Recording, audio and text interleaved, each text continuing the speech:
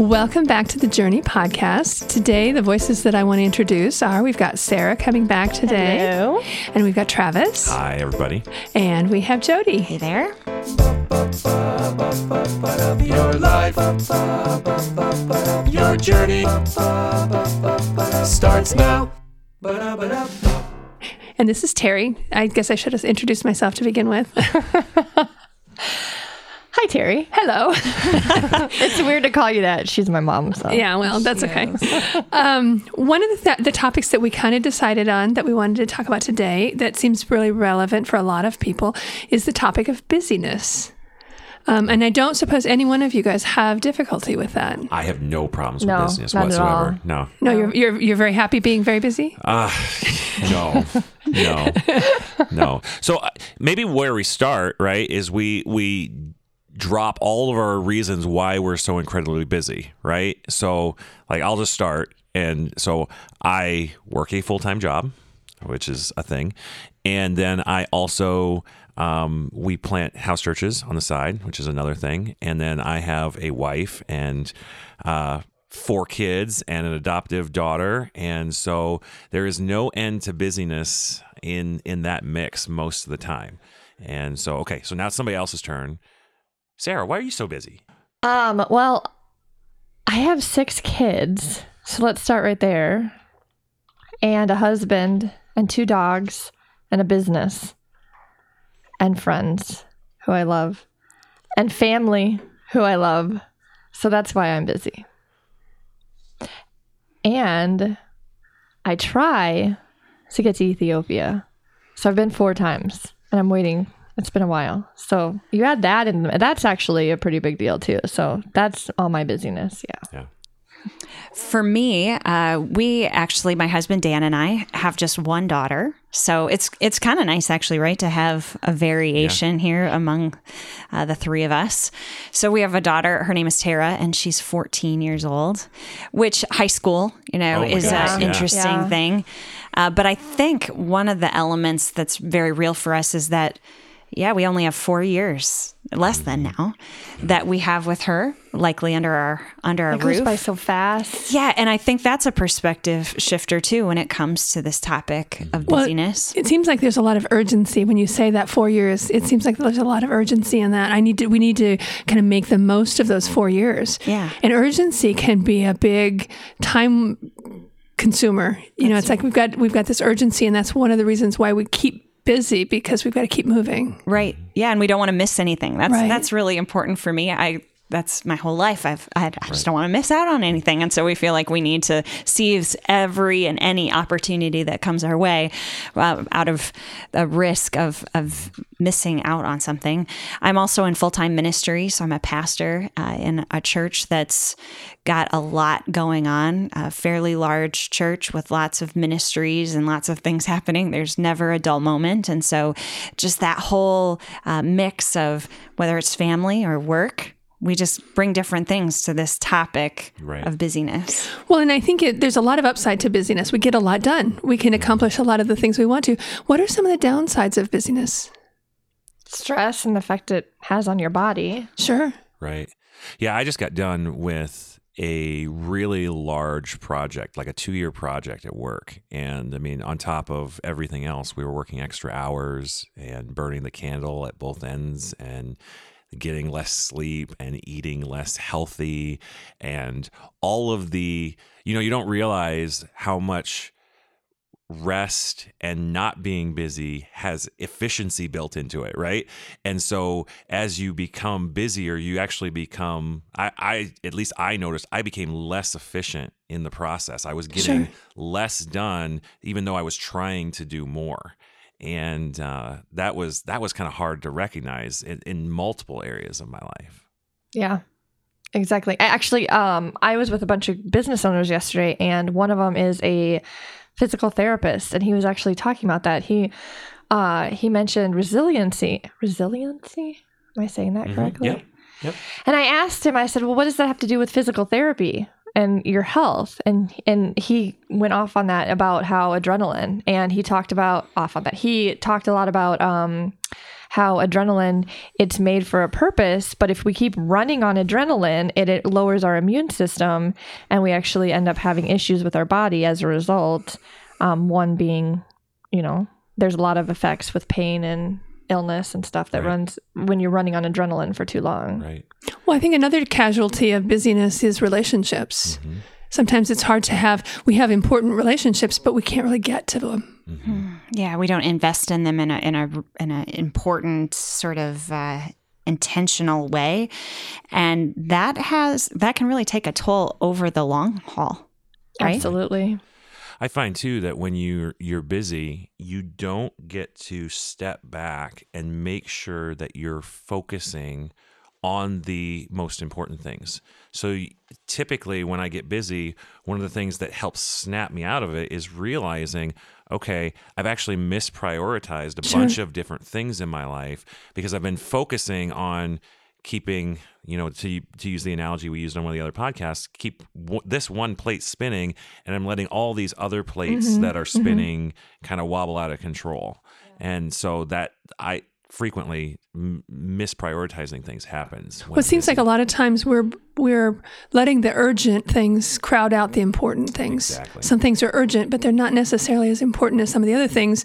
And yet the things that are very important and not so urgent kind of get lost. I struggle with this so Ethiopian culture or African culture in general is very focused on relationships. And so I've studied a lot and have a lot of friends both in so there's this warm climate culture and cold climate cultures, right? And cold climate cultures tend to be more focused on business and working, and that's how you support your family. Whereas in warm climate cultures tend to be more focused on relationships, and that's how you survive, is on the relationships that you have with everybody else. And so we live in Iowa, which is a cold climate culture, and I spend a significant amount of my time, energy, and relationships in Ethiopian culture, which is a warm climate culture, and it's this incredibly hard balance because right now I'm so busy with my business, which is definitely cold climate culture focus and priorities, yet my warm climate culture relationships are actually suffering.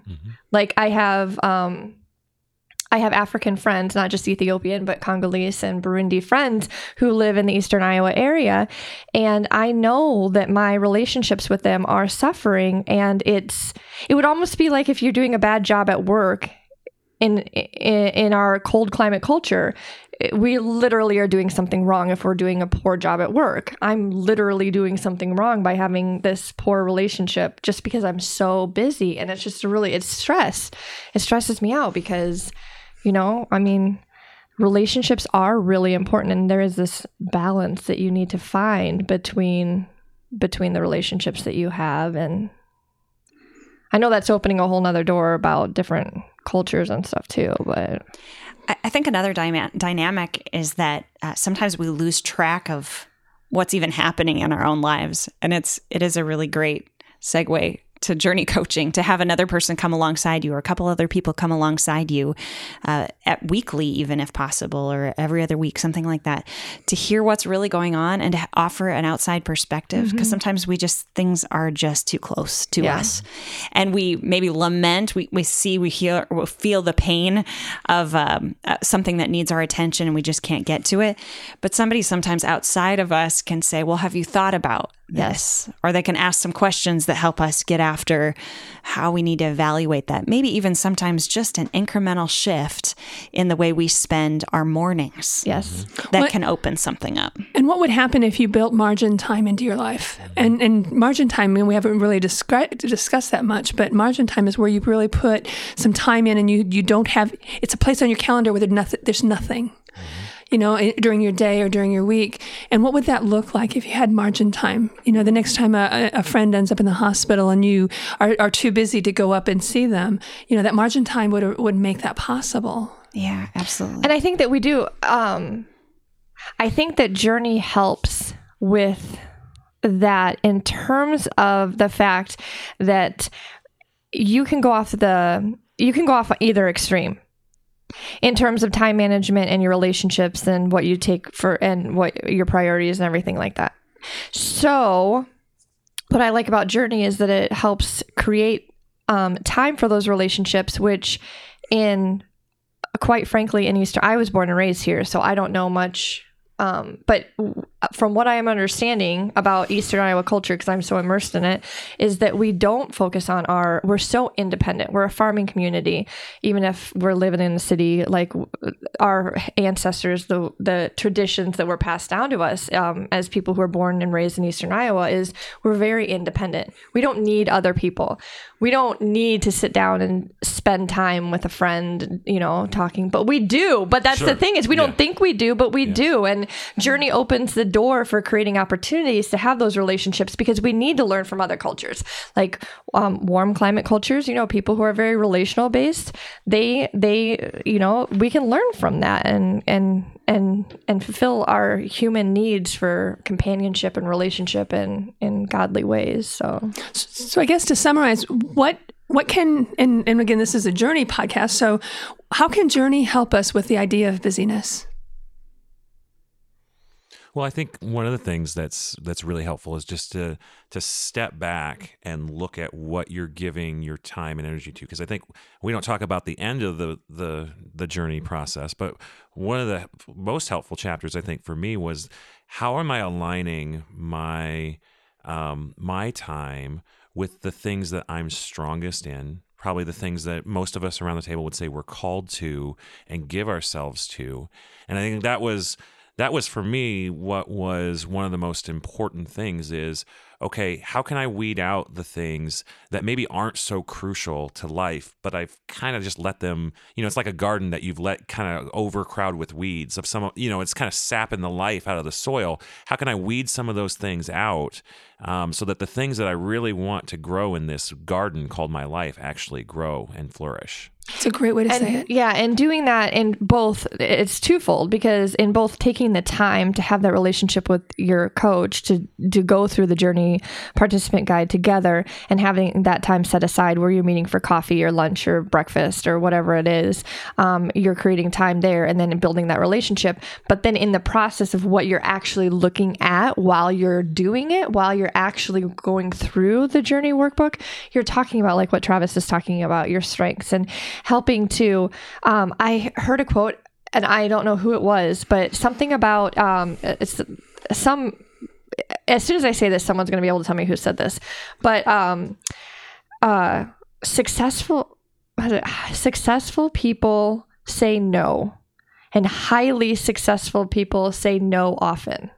Or most of the time. I've heard the quote. I can't tell you who says it, but I've heard it. So whoever's listening to this can Google it and figure out who it was that said that. But that's someone the thing. Really smart yeah, said. Someone really smart said that. And I think that going through the coaching process, you're like helping. It's looking at who you are, and what you're gifted at, what your priorities are, what's going on in your life, and helping to make decisions based off of that. So so I'd say twofold. Yeah, and almost to flip what you just said in a cool way, probably successful, healthy, well-balanced people who are helping people know Jesus are people who say yes often. Yes. What is it? And say yes a lot? Well, how was it?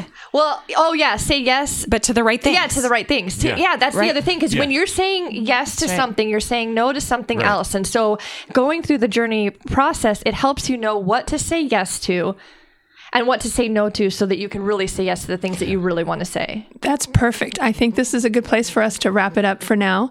But that was a really good way of describing it. Thank you very much for being here. Thank you for listening, you guys. Tune in next time, and we'll see you soon. Bye. Thank you for listening. Tune in next time, and make sure you like and subscribe. Visit us at journeycoaching.org, and check us out on Facebook and Instagram. Start your own journey at journeycoaching.org.